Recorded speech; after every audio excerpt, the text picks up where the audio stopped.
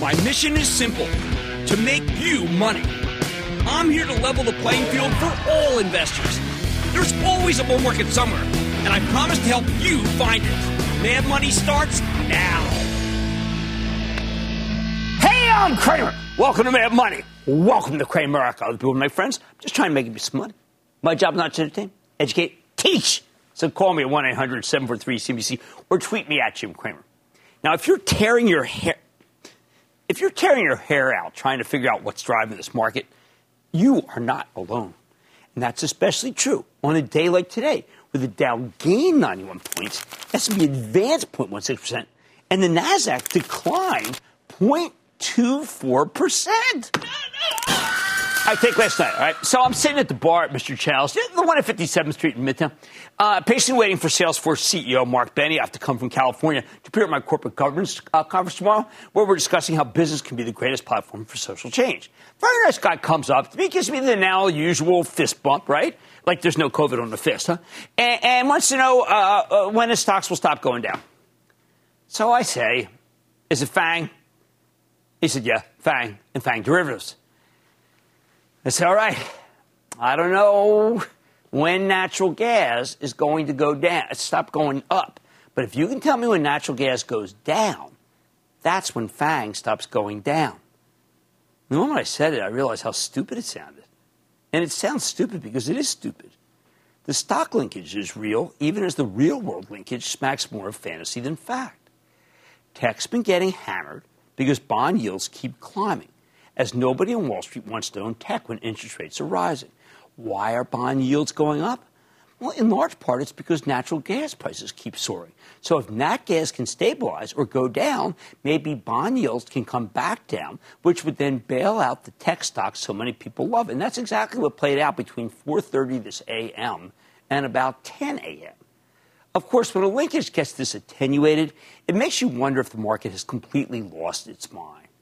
Do we really believe Apple stock should rally if natural gas falls from $6 to $5.50? Apple's market capitalization might literally grow by $50 billion if natural gas breaks down below $5.50, even though there's no direct connection. But like it or not, that is how this market works, at least for this moment. What makes this whole thing so galling is that natural gas has been rallying in this country, different from the rest of the world, for no particularly important reason.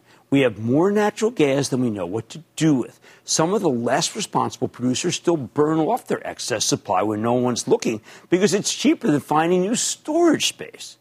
So how the heck did it fall to $6 yesterday, almost double where it was a few months ago?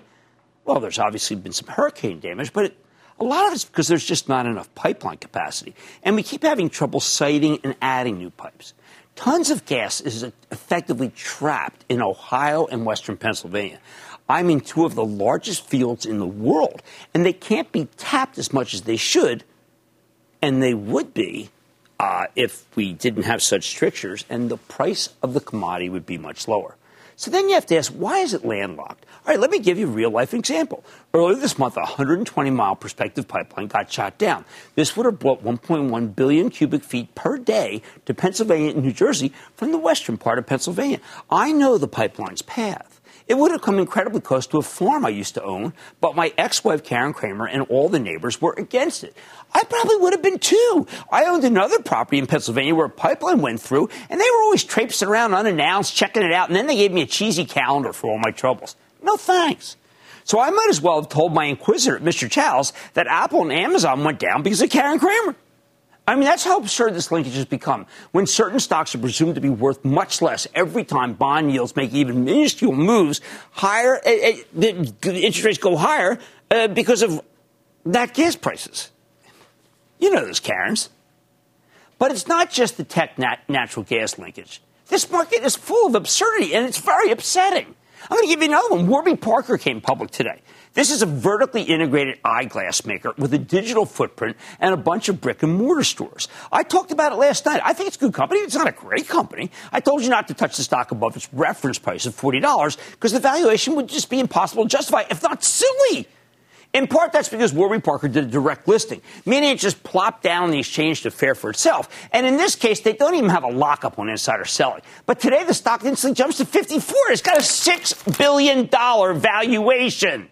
That's lunacy, people. Last year, Warby Parker raised a bunch of money at $3 billion, and almost nothing has changed since then. So either the people who got in on that last round of private fundraising are some of the savviest investors in the world, or the people buying it up here today are a bunch of suckers. I'm guessing the latter. Of course, this is not unusual. About 5 years ago, I had a cup of coffee at a place called Dutch Bro in Ashland, Oregon, where my daughter was living at the time. Everybody loves Dutch Bro out there. They got these kiosks in parking lots, and somehow they remember your drink from month to month. When the company came public 2 weeks ago, the IPO priced at $23. Then the stock opened at $32.50, up 41%, before surging nearly $55 over the next couple of days. Since then, Dutch Bro has settled down in the mid-40s, $7.3 billion valuation. Well, at least it's actually profitable, unlike Warby Parker. I know, adjusted, they're profitable. Give me a break.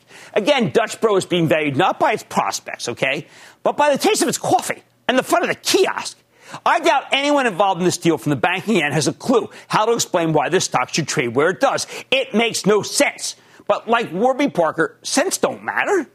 People like Warby Parker for the style. They got an army of hipsters customers already taking over Brooklyn, even as it has less than 200 stores. They like Dutch Bro for the incredible amount of caffeine they put in each cup, even as it has fewer than 500 stores.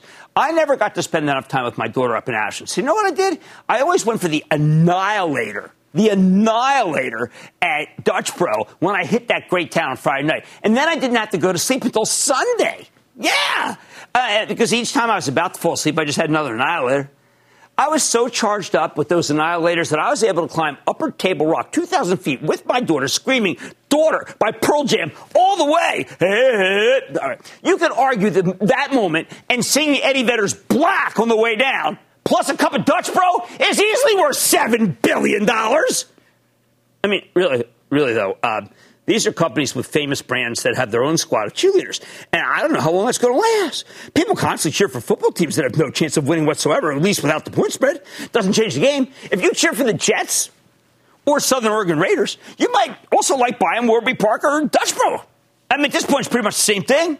There's just one problem. Stocks aren't football teams. When the insiders get a chance to sell, and in the case of Warby Parker, they can start immediately, then it would be nuts for them not to blow out of as many shares as they can, because they know better than anyone that their stocks can't stay up here in la-la land, pinned by their popular products or their incredible Annihilator caffeine that makes you sing Yellow Lead better at the top of your lungs. The bottom, I'd say there. The bottom, and Karen Cramer, don't take that personally.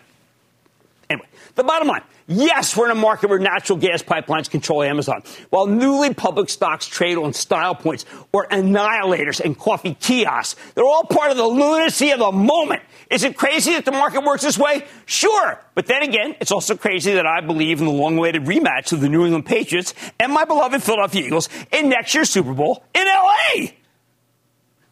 Brian in Indiana. Hey, Brian. Booyah, Jim. Booyah. Jim, I realize your long-term concern with Tether. However, if you are a long-term Bitcoin bull, what do you think of buying MicroStrategy on the expectation that Michael Saylor continues to add Bitcoin to their balance sheet and increases the amount of Bitcoin per share outstanding? Just go buy Bitcoin. You don't know what Saylor's going to be up to. Saylor's just a guy. No, you buy Bitcoin, and you can go to any one of these exchanges and buy it. I'd be much more comfortable in recommending a stock. I don't know whether he's going to keep buying the stock, buying Bitcoin or blowing out Bitcoin, and he don't owe us nothing. I mean, I'd rather own Dollar Tree. Just mention that because it's up a lot. How about Nick in Rhode Island? Nick. Hey, Jim, how's it going? Not bad, Nick. How about you?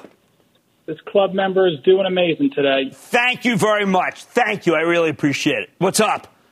So, Jim, I don't want to be the guy who sold too early, but the stock has been a little rocky as of late. Is the stock of American Eagle worth holding on to? Yes. I mean, I went back and forth with Matt Boss, put out a really good piece. He's a JP Morgan analyst. Nothing's changed. It's still real good. But thank you for showing the patience, because it sure doesn't seem like it's good, but I'm banking with it, okay? Now, are you confused about what's driving this market? You're not alone. Bond yields, not gas, IPOs, Eddie Vedder, the Annihilator. Sometimes you can't understand what's controlling the market, but you can try to position your portfolio against wild moves by buying terrific solid companies with good balance sheets and good dividends. And even though I love Eddie Vedder, and my daughter does, I can't play the music anymore. Like violence. All right, Mad Money tonight. Micron reported last night, and the street chipped away at the stock today. So are the investors getting a buying opportunity in the chip kingpin? I'm talking to the CEO. Then 23andMe came public via SPAC earlier this year. And I'm putting this stock to the test with the company's top brass. And Walmart announced last week it'll be using Affirm's Buy Now, Pay Later, also known as BNPL. The service to replace its layaway plan this holiday season. Good for the consumer. I'm going to get the latest on the news from the company's CEO. So stay with Cramer. Don't miss a second of Mad Money. Follow @Jim Cramer on Twitter. Have a question? Tweet Cramer. #MadTweets. Send Jim an email to madmoney@cnbc.com or give us a call at 1-800-743-CNBC. Miss something? Head to madmoney.cnbc.com.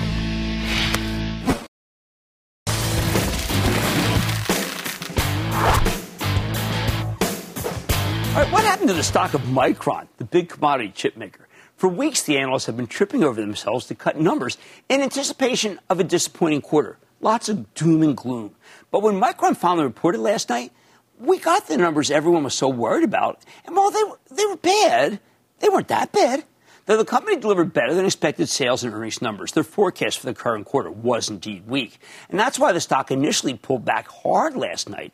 Although once people listened to the conference call, the stock made up some of its losses and only finished the day today down 2%. But get this, at one point it was actually higher than last night's close. Why? Because while Micron's seeing softer demand from the PC market, that's only because the computer companies can't find other components, not theirs. If you can't find processors, who needs Micron's memory chips? At the same time, the gross margin guidance didn't really indicate much erosion. That was shocking. And it's not what we'd be seeing if they had a legitimate demand problem, meaning that there was a lot of glut in the system. Plus, management's full-year commentary I found very encouraging. Don't take it from me. Earlier today, we got a chance to speak to Sanjay Mehrotra. And Sanjay is the president CEO of Micron, and I think the spokesperson for the American semiconductor industry. Take a look. Sanjay, you have told me over and over again this is not the old Micron, the boom-bust Micron, that the analysts may not understand that, but I think it is playing out. What is going on that it is a secular growth story and they don't understand it? Jim, Micron definitely has driven a tremendous transformation with technology and product leadership over the course of last few years. And that reflects in our strong FQ4 results that we just reported, which were 37% up year over year on revenue and more than 100% increase in EPS. Our FQ1 guidance also is robust from the point of view of year over year growth and strong gross margin guidance as well.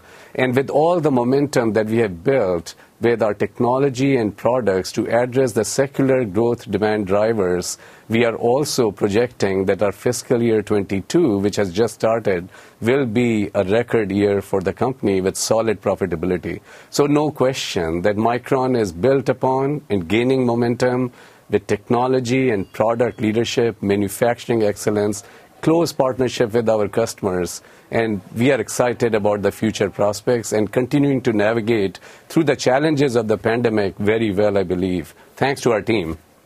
Now, when I look at the pastiche of what you make now, this is not a PC appendage. You have got high-performance computing. You've got 5G. You've got AI. These are great secular trends that I think people are ignoring, which is why Micron may be a great opportunity here.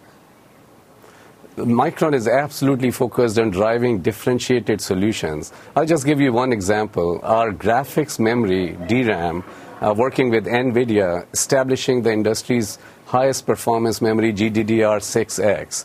Another example, in the future, there will be a new memory interface called CXL, and Micron is working with Intel and AMD, driving innovative solutions. And, Jim, memory is at the leading edge of semiconductor manufacturing, and Micron is at the leading edge of memory, and we are driving a strong portfolio of products built using these.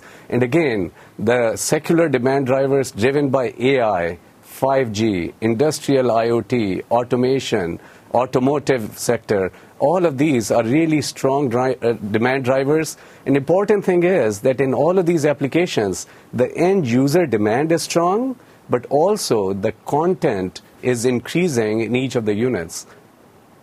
Now, Sanjay, typically in the old days, particularly in the 90s, when Micron had trouble, what would go is that first, your balance sheet. The balance sheet would be bad. Second, that would happen is there'd be a big inventory glut. And third, there'd be tremendous gross margin erosion. Are any of those things happening right now? So Micron's balance sheet is rock solid, really strong. Our liquidity is strong. And this we have done over the course of last few years, again, building on the foundation of strong technology and product portfolio. With respect to our inventory, actually our inventory is lower than our target inventory levels because there has been such a surge in demand that we have shipped everything we could make, and our inventory is right now too lean. In fiscal year 22, we will have to replenish some of this inventory in order to make sure that we are providing serviceability to our customers. And Jim, this is a phenomenon not only at Micron, it's also in the entire supplier base of memory and storage solutions that inventories are running lean. And that actually is a favorable factor in terms of the industry demand-supply balance.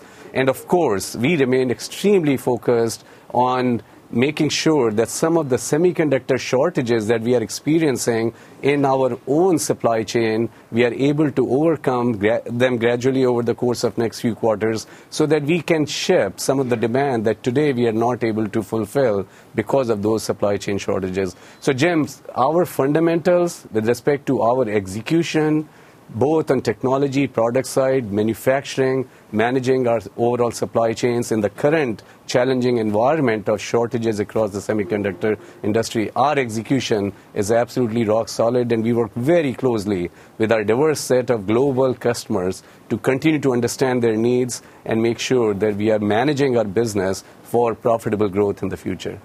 I'm so glad you mentioned that situation. There are a bunch of analysts who are saying that your first quarter guide down is basically your fault. In truth, your first quarter is incredibly strong, but some of your fellow semiconductor companies have not been able to meet the demand, and that's why your first quarter is not as strong as you would like it. You know, our first quarter in the PC part of the market, our PC customers have been impacted by their ability to procure sufficient matched sets of components to fulfill their end demand. Let me point out, PC end user demand is strong, but some of the PC customers are not able to fulfill their demand because they are not getting sufficient all components that are needed to build the PCs. As a result, some of the demand to us is impacted from them as they balance out some of their inventory considerations. However, we look at it as an air pocket in the PC segment. Outside of that, across other markets, the demand drivers are strong. And of course, you know, as I mentioned, that the supply in the industry by memory producers is running extremely lean. So, and with CapEx that has been extremely prudent in terms of building for the future, we really look at healthy demand-supply balance in the industry. And of course, we remain focused on shifting the mix of our products toward high-value solutions, which again really brings us better margin opportunities and closer intimacy with our customers. One last question. I believe you are the dean in America, not others. Others claim, but you are the dean in America. What would you say to the government? What would you say to industrials like Ford about how to deal with the semi shortage? They're looking to you, Sanjay, not others. Give them advice. I think it's extremely important that there be strong transparency, close collaboration, and, of course, commitment to the future requirements as well. Semiconductors, as you know, Jim, very well, the lead times to add to the supply are long in semiconductors, several months. So, of course, improvements are being made with close collaboration with the customers, transparency, and commitment into the future forecast will, of course, lead to us working together to overcome these shortages. And the other piece I would say, Jim, is the technology in semiconductor manufacturing is always moving fast. And in this regard, continuing to work on how to shift for our customers, the portfolio to newer advanced nodes is going to be important because that just gives you greater availability to supply as well. And of course, from the U.S. government point of view, really pleased with the focus that they have on semiconductor importance because it's really driving all aspects of the economy today and is critical to future economic growth. So pleased with bipartisan support with respect to importance of semiconductors for U.S. leadership as well as U.S. administration's focus on this. And we certainly hope that some of the initiatives such as the CHIPS Act that are in the House currently do get passed soon so America can get going with its agenda of establishing strong semiconductor global leadership in research as well as in manufacturing. That's Sanjay Mehrotra, CEO Micron. Mad Money will be back in a moment. Coming up, is EPS in this company's DNA? Cramer sequences the future of 23andMe with the CEO. Next.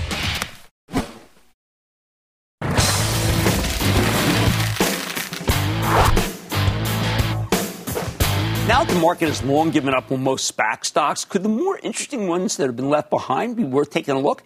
Take one that's an old-time favorite for me. Take 23andMe. It's the genetic testing company with subscription services that let you know how your genes could affect your health. This June, 23andMe came public by merging with VG Acquisition Corp. But since then, the stock has fallen from $11 to $8 and change. Frankly, I don't understand that decline.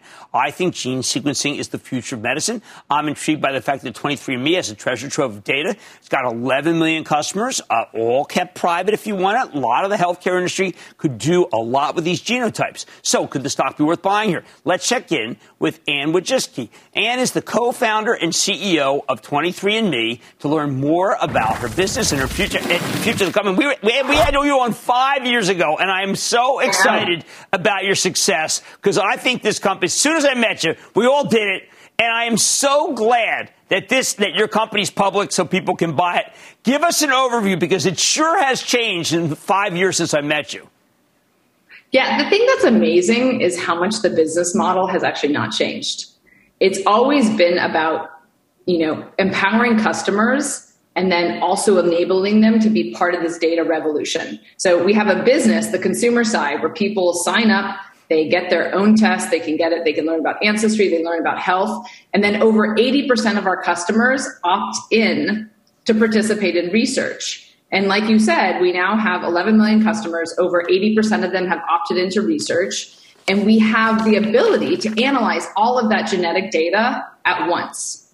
And what that allows us to do is really to start to understand what the human genome means and human biology. And we take those insights, and we're now actually developing therapeutics from that. Well, I got to tell you, so there's like two sides: the consumer and the therapeutics. I have to tell you, let's start with the latter because I think it's so exciting. I checked in with GlaxoSmithKline. They are telling me they are working with you for 40 plus early drug discovery, oncology, immunology, neurology, cardiovascular, metabolic disease, and that their collaboration continues to exceed all expectations. So this is this is a major pharma company that is obviously looking at everything you have and making incredible innovations. Plus, there are people who did not know because of their ethnic background that they were suspect for certain illnesses. So this is major breakthrough stuff you're doing.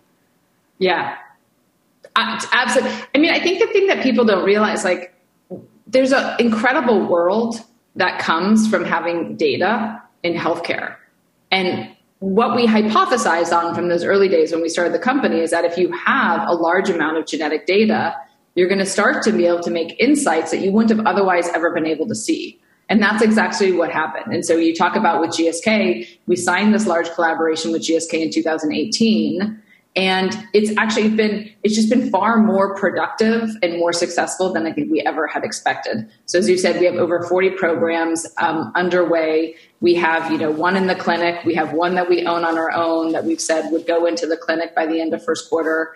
And so we have what we find is a real treasure trove of insights into how human biology works that no one else can see. And by having this collaboration, we've been able to really move from just having a scientific discovery into something where, we're really going to be able to make novel therapeutics. But I also want to point out for those, including my wife who took it, that she said, oh, my God, what are they going to do with my data? Are they going to sell or whatever? You have the ability to keep the data private and not be part of the database. 100%. It's actually, again, part of my whole experience. When I started the company, it was really all about putting the consumer first. Because a part of what I learned through my 10 years of investing was that the consumer doesn't really have much of a voice. And there's all kinds of businesses out there that manage your data going from one place to another. And it's more about optimizing healthcare and, getting you from spot one to the other or revenue management than actually what is in your best interest. And so 23andMe really started with this idea that I want to provide my customers choice and transparency. So at any point in time, what you've opted into, and you have the ability to opt in or you have the ability to opt out. So most of when we signed the GSA collaboration, we actually emailed all of our customers and said, we're really enthused. We are going to be, analyzing this data to translate it and make you, therapies that are going to help benefit for you. But if you do not want to participate, click here. Perfect. And it was amazing how many of our customers, people actually want to participate. They just want the respect that they have actually been given the choice. No, I want people to understand how important this is. Was part as a fundraiser with a terrible, terrible illness, BRCA gene. We did a fundraiser for it. And I did not know the linkage between Jewish people and BRCA. So therefore I realized without 23andMe, you may not know your heritage. This has saved a lot of lives. It has. It's one of the things I actually am really proud of is that when I look at all of my customers who have found that they have the BRCA mutation, over 30% of them never knew that they had Jewish ancestry and never would have qualified under the existing insurance guidelines to actually get access to a test.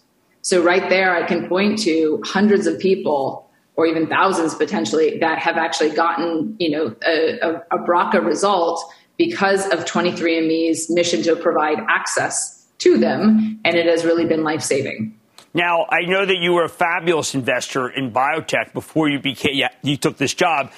Can you explain to me in any way, I know the stock should be higher, but some of the parts is worth much more. I'm trying to understand with the SPAC. I believe if you came public regularly, and the stock would be higher. I really do, because the sum of the parts of the consumer side and the medical side are so exciting and expansive in the time since you even came public. I am mystified by the $8 price. I just am. Maybe you can enlighten me. I can't. I think the feedback actually I get, it's interesting because I do a lot of investor meetings now and with everyone. I mean, even how you started this conversation, people tend to look at us just as an ancestry company. Right. And they say oh, you're just a consumer company. You sell this ancestry kit and it's like a novelty.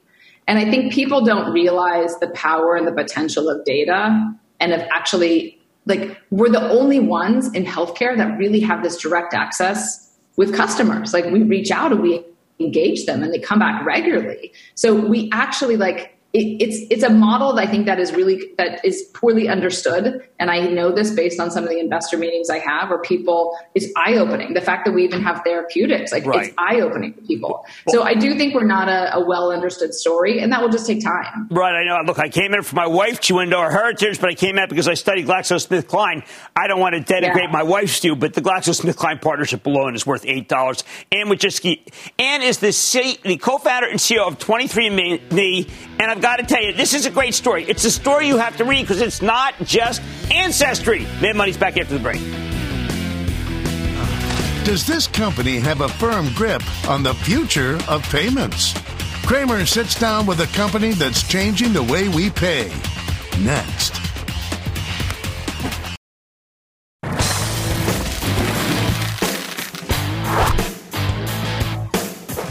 Just 3 weeks ago, we spoke to Affirm Holdings, the financial technology company that's become the king of buy now, pay later. At the time, they just announced a huge partnership with Amazon. What a coup. Reported a magnificent quarter, so the stock had nearly doubled in a matter of days. Since then, things have gone, well, let's say I think the company's gotten better. Last week, we learned that Walmart's using Affirm's buy now, pay later service, too, to replace its layaway program this holiday season. However, because the stock market suddenly soured on growth names, stocks gotten crushed in recent days, 11% drubbing yesterday. Last night, we highlighted it on the off-the-chart segment because this is an incredibly high-quality stock that rarely gives you such an enticing pullback. That said, I'm more interested in the long haul, especially since Affirm just held a big investor event last night where they introduced a slew of new products and features, as well as some bullish long-term financial guidance. So let's take a closer look with Max Levchin. Max is the founder, chairman, and CEO of Affirm Holdings to catch up with this terrific story. Mr. Levchin, welcome back to Mad Money. Thank you for having me. It's amazing to be back so quickly. I feel embarrassed. Well, you should. You should be honored. I did some work looking at the investor presentation, and I found, you said, look, it's a technology company. I found on page 20 a very small little item, that QR code, and I put it on, and it turns out it's the type of thing you talk about. It's a patent. Explain the source of technology and how much of what you have nobody else can get. I appreciate someone got my Easter egg. So as an engineer, I can't not occasionally allow myself a minor prank. So the QR code in our investor deck links to a patent. More than anything, it's a hat tip. So we announced our Debit Plus card. We're crazy excited about it. I think it's an amazing product. I think it's going to fundamentally change lives for people. So very excited about that. We started talking about this idea in literally 2013, right around the founding of the company. And my co-founders' names are on that patent, as is mine. And so more than anything is just say, hey, guys, we finally got this thing out. And so I just wanted to, maybe they're watching. It's about more than anything pointing out that we think ourselves an intellectual leader in the space. We started inventing this future a decade ago. The stuff we're working on today, we think is probably 10 years out. So technology is at the core of what we do. Product, shipping amazing things for consumers, for merchants, for our partners is what it's all about. And so it's just a little nod to all that goodness. Well, look, I like it because I want people to understand how proprietary when you say the great unbundling continued, this is not just you doing a PR campaign. You have cracked a code that makes it so, from what I can tell, you have much lower delinquencies, and it's a much better way than FICO to try to figure out who's going to go wrong. And what I've been hearing from different merchants that I talk to is that younger people are buying a lot more things because of Affirm. All true. It is. Our technology really is the cornerstone of who we are and how we do business. If anything, we are typically too polite. We try to deliver results and just let the numbers speak for themselves. But the unbundling of the credit card, this idea that there are right solutions for different types of transactions. If you're buying a bicycle, if you're buying a T-shirt, if you're buying a cup of coffee, you shouldn't put it all into the same revolving balance that will charge you interest forever and ever, and you'll never get out. And that's what the credit card is. And so unpacking that, yet keeping it consumer friendly, does give people a sense of comfort and control. And that results in better and more frequent purchases, and that's what merchants love, and that's what our business is all about. Yeah, I mean, it's a virtuous circle for the consumer, as you explained to us, and for the retailer. Now, there are some people who are saying, Jim, you've fallen in love with Affirm, but there's PayPal, there's Square, there's all these different fintech, different companies. And I say they all do different things. They are not all the same. This is not like the 5 different credit cards you got when you got out of college. And that there's plenty of room for your particular Debit Plus and plenty of room for the different things that you offer. I think that it is proprietary. You obviously are loaded with good stuff. Are you getting any resistance? People say, I already have PayPal, I don't need you. No. I think that hasn't happened to us much yet. More than anything, on the one hand, we just ran a survey with consumers that were prepped for the holidays, and literally half the people we surveyed, and these are not just Affirm customers, told us, hey, I intend to use buy now, pay later for the holidays. And so this idea of replacing credit card with buy now, pay later is front and center. It's gone mainstream, which is great. We're playing right into that wave.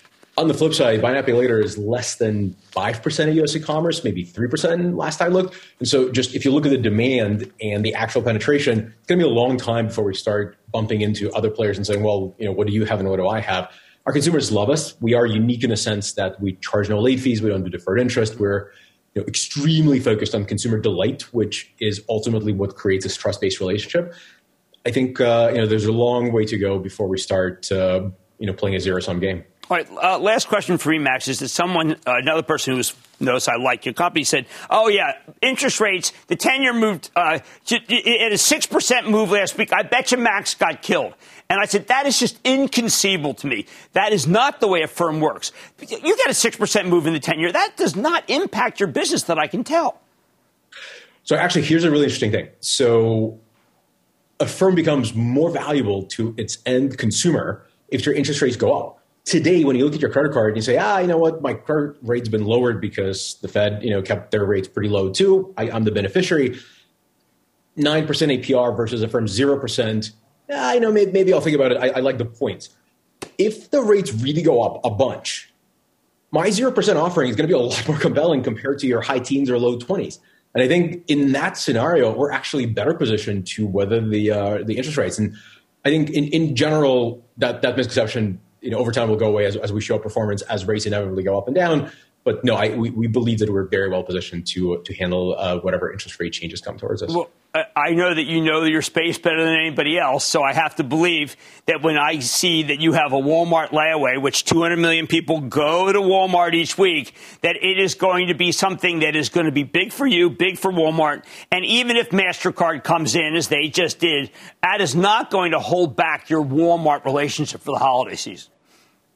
Walmart is a fantastic partner and has been for some time, and just the relationship continues to expand, and we have a extreme degree of respect for just how they conduct themselves as a business and how they partnered with us and what we've done together. And so there's a lot of great things to build, and the latest thing, this layaway idea is really cool, but there's so much more to do together, and we're very, very bullish on that. Well, I'm good. I find them an incredibly ethical, good company because their CEO is ethical and good, and I'm glad you're partnered with him as well as many other good companies.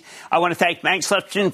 I wanted Max to come back because I want you in this story because I think this is the real deal. He's the co-founder, chairman, CEO of Affirm Holdings. Max, it's great to have you back on. Thank you. Come with me. I'm putting these companies on because I need you to own a great growth stock when it goes down.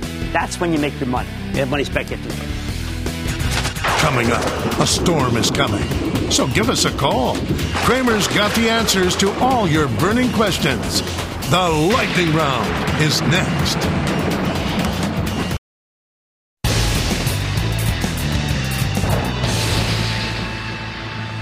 It is time for the lightning round. And then the lightning round is over. Are you ready, Ski Dad? The lightning round is over. Austin in Florida. Austin. Jimbo. Yo. Yeah, Crackman. This is Austin from Florida. Jim, my stock today is HubSpot. HUBS. All right, HubSpot is what I call red hot. It's one of the hottest stocks in the market. Does Salesforce-like marketing. I'd rather see you in Salesforce. More seasoned, better, not as high multiple. Jeff in Colorado. Jeff. Thank you, Jim. Thank you for all your advice. I'm a longtime viewer and first-time caller. Thanks for all your advice over the years. I've been watching you since 2007. My question is on ThoughtWorks, TWKS. And again, ThoughtWorks, what happens to me is I say, okay, well, look, that looks a little like Autodesk.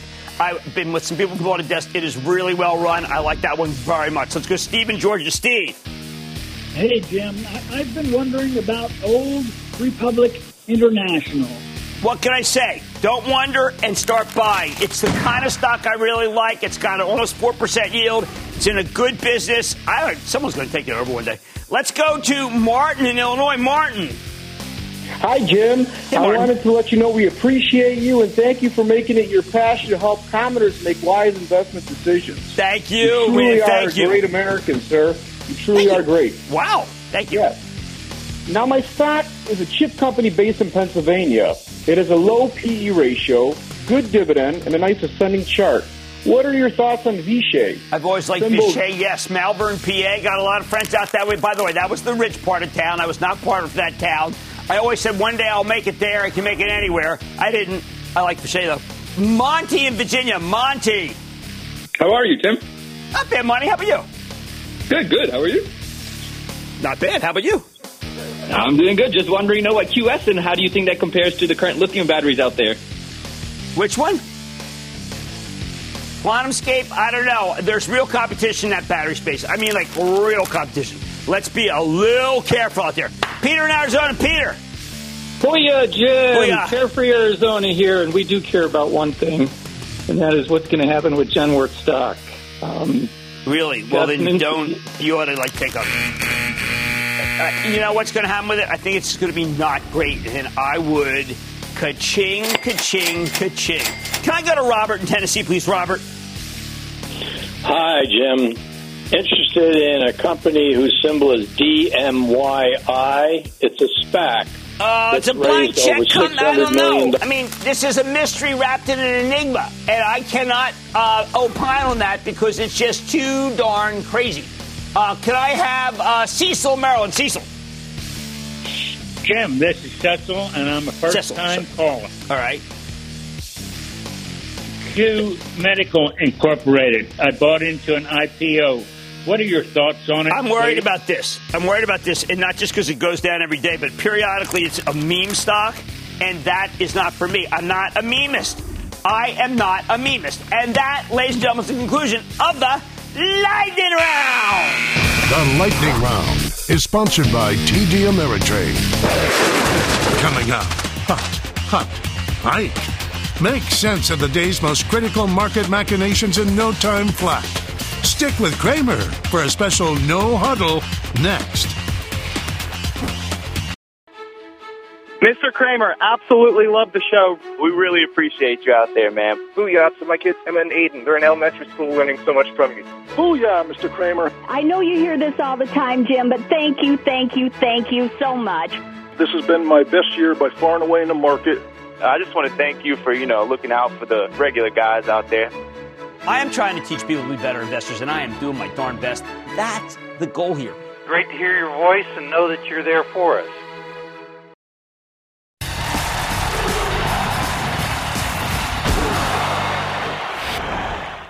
What do people want out of a stock? Some thrill seekers want excitement, especially the ones who use options to speculate. Some view this whole business as a zero-sum game. They care more about making the person on the other side lose than anything else. As they see it, they're trying to stick it to the man. Not that we even know who the man is, although I often hear that it's me. As for me, though, I want something simple from stocks. I want boring. That's right, no surprises, no craziness, just boring. That's not always an easy objective. This morning, Oppenheimer downgraded Morgan Stanley, one of my favorite companies, in a piece titled Boring But Lucrative, downgrading Morgan Stanley as it nears price target. Now, the piece itself doesn't denigrate Morgan Stanley for its lack of pizzazz. They're more concerned about how the stock's already had an incredible run. It is up 45% year to date. They praised the investment bank for its credit quality improvement and its strong M&A business. Still, the downgrade killed the stock. It fell to 2.5%. It's now back under 100. But Oppenheimer doesn't seem to understand that boring is a huge positive in the financial industry. The banking business has long been a total roller coaster. You'd have great quarters followed by bad quarters. You'd have episodic gains like we still see at other big investment banks. Some people feel that's all Goldman has. I think it's better than that, but that's what you see. You'd have horrendous fines and penalties like at Wells Fargo. When does that end? You have all sorts of government regulators that mean various abstruse metrics. We don't understand them. That can trip up a bank, especially an investment bank. Nearly every bank feels a little precarious. And then you have Morgan Stanley, which is so consistent that it's boring. How great is that? 11 years ago, James Gorman took over as CEO in the wake of the Great Recession. And at the time, Morgan Stanley was a terrifying roller coaster. Actually, it was one of those great American scream machines. Since then, or Ferris Fury. Since then, he turned it into a sedate investment bank that stopped getting in trouble and started consistently making big money. I cheer that. It wasn't easy. Gorman was in some tricky lines of business. For example, in 2014, the firm was ordered to pay $625 million each to Fannie Mae and Freddie Mac. The settlement addressed mortgage-backed securities fraud allegations from 2005 to 2007. That was before Gorman's time. These days, though, Morgan Stanley's more in the news for buying companies like Eaton Vance or E-Trade to boost its wealth management business. A terrific, almost annuity stream of sticky, non-episodic earnings. I love those businesses. Why is this so important? Because this bank doesn't trade that much differently from all the others. Very similar price to earnings multiple, despite its, boringness. Normally, stocks get a premium for consistency, but with Morgan Stanley, you get that consistency for free. A no alarms, no surprises bank should be worth a heck of a lot more than the roller coasters in the rest of the industry. I think it deserves a much higher valuation. And that's just the banks. Practically every industry I follow has a boring stock that I really like. There are very few entities more boring than Johnson & Johnson. With that AAA balance sheet, tremendous growth prospects, no flaws in Procter & Gamble. Just keep incessantly delivering. Microsoft's pretty much an Eagle Scout. Consistently great numbers. And the utility is an already boring industry, right? American Eagle Power. Why put American Electric on? American Electric Power stands out for its sleep at night status. Maybe that is why I like it so much. Again, I want to keep the excitement for the stadium. Save your cheerleading for the home team. When it comes to investing, I look for boring companies that don't surprise except to the upside and otherwise put you to sleep every night with their lack of anything that you need to suddenly worry about. If you want to be on the edge of your seat, find another hobby because that's not a good way to manage your money. I'd like to say there's always a bull market somewhere, and I promise to find it just for you right here on Mad Money. I'm Jim Cramer. See you tomorrow. The news with Shepard Smith starts now.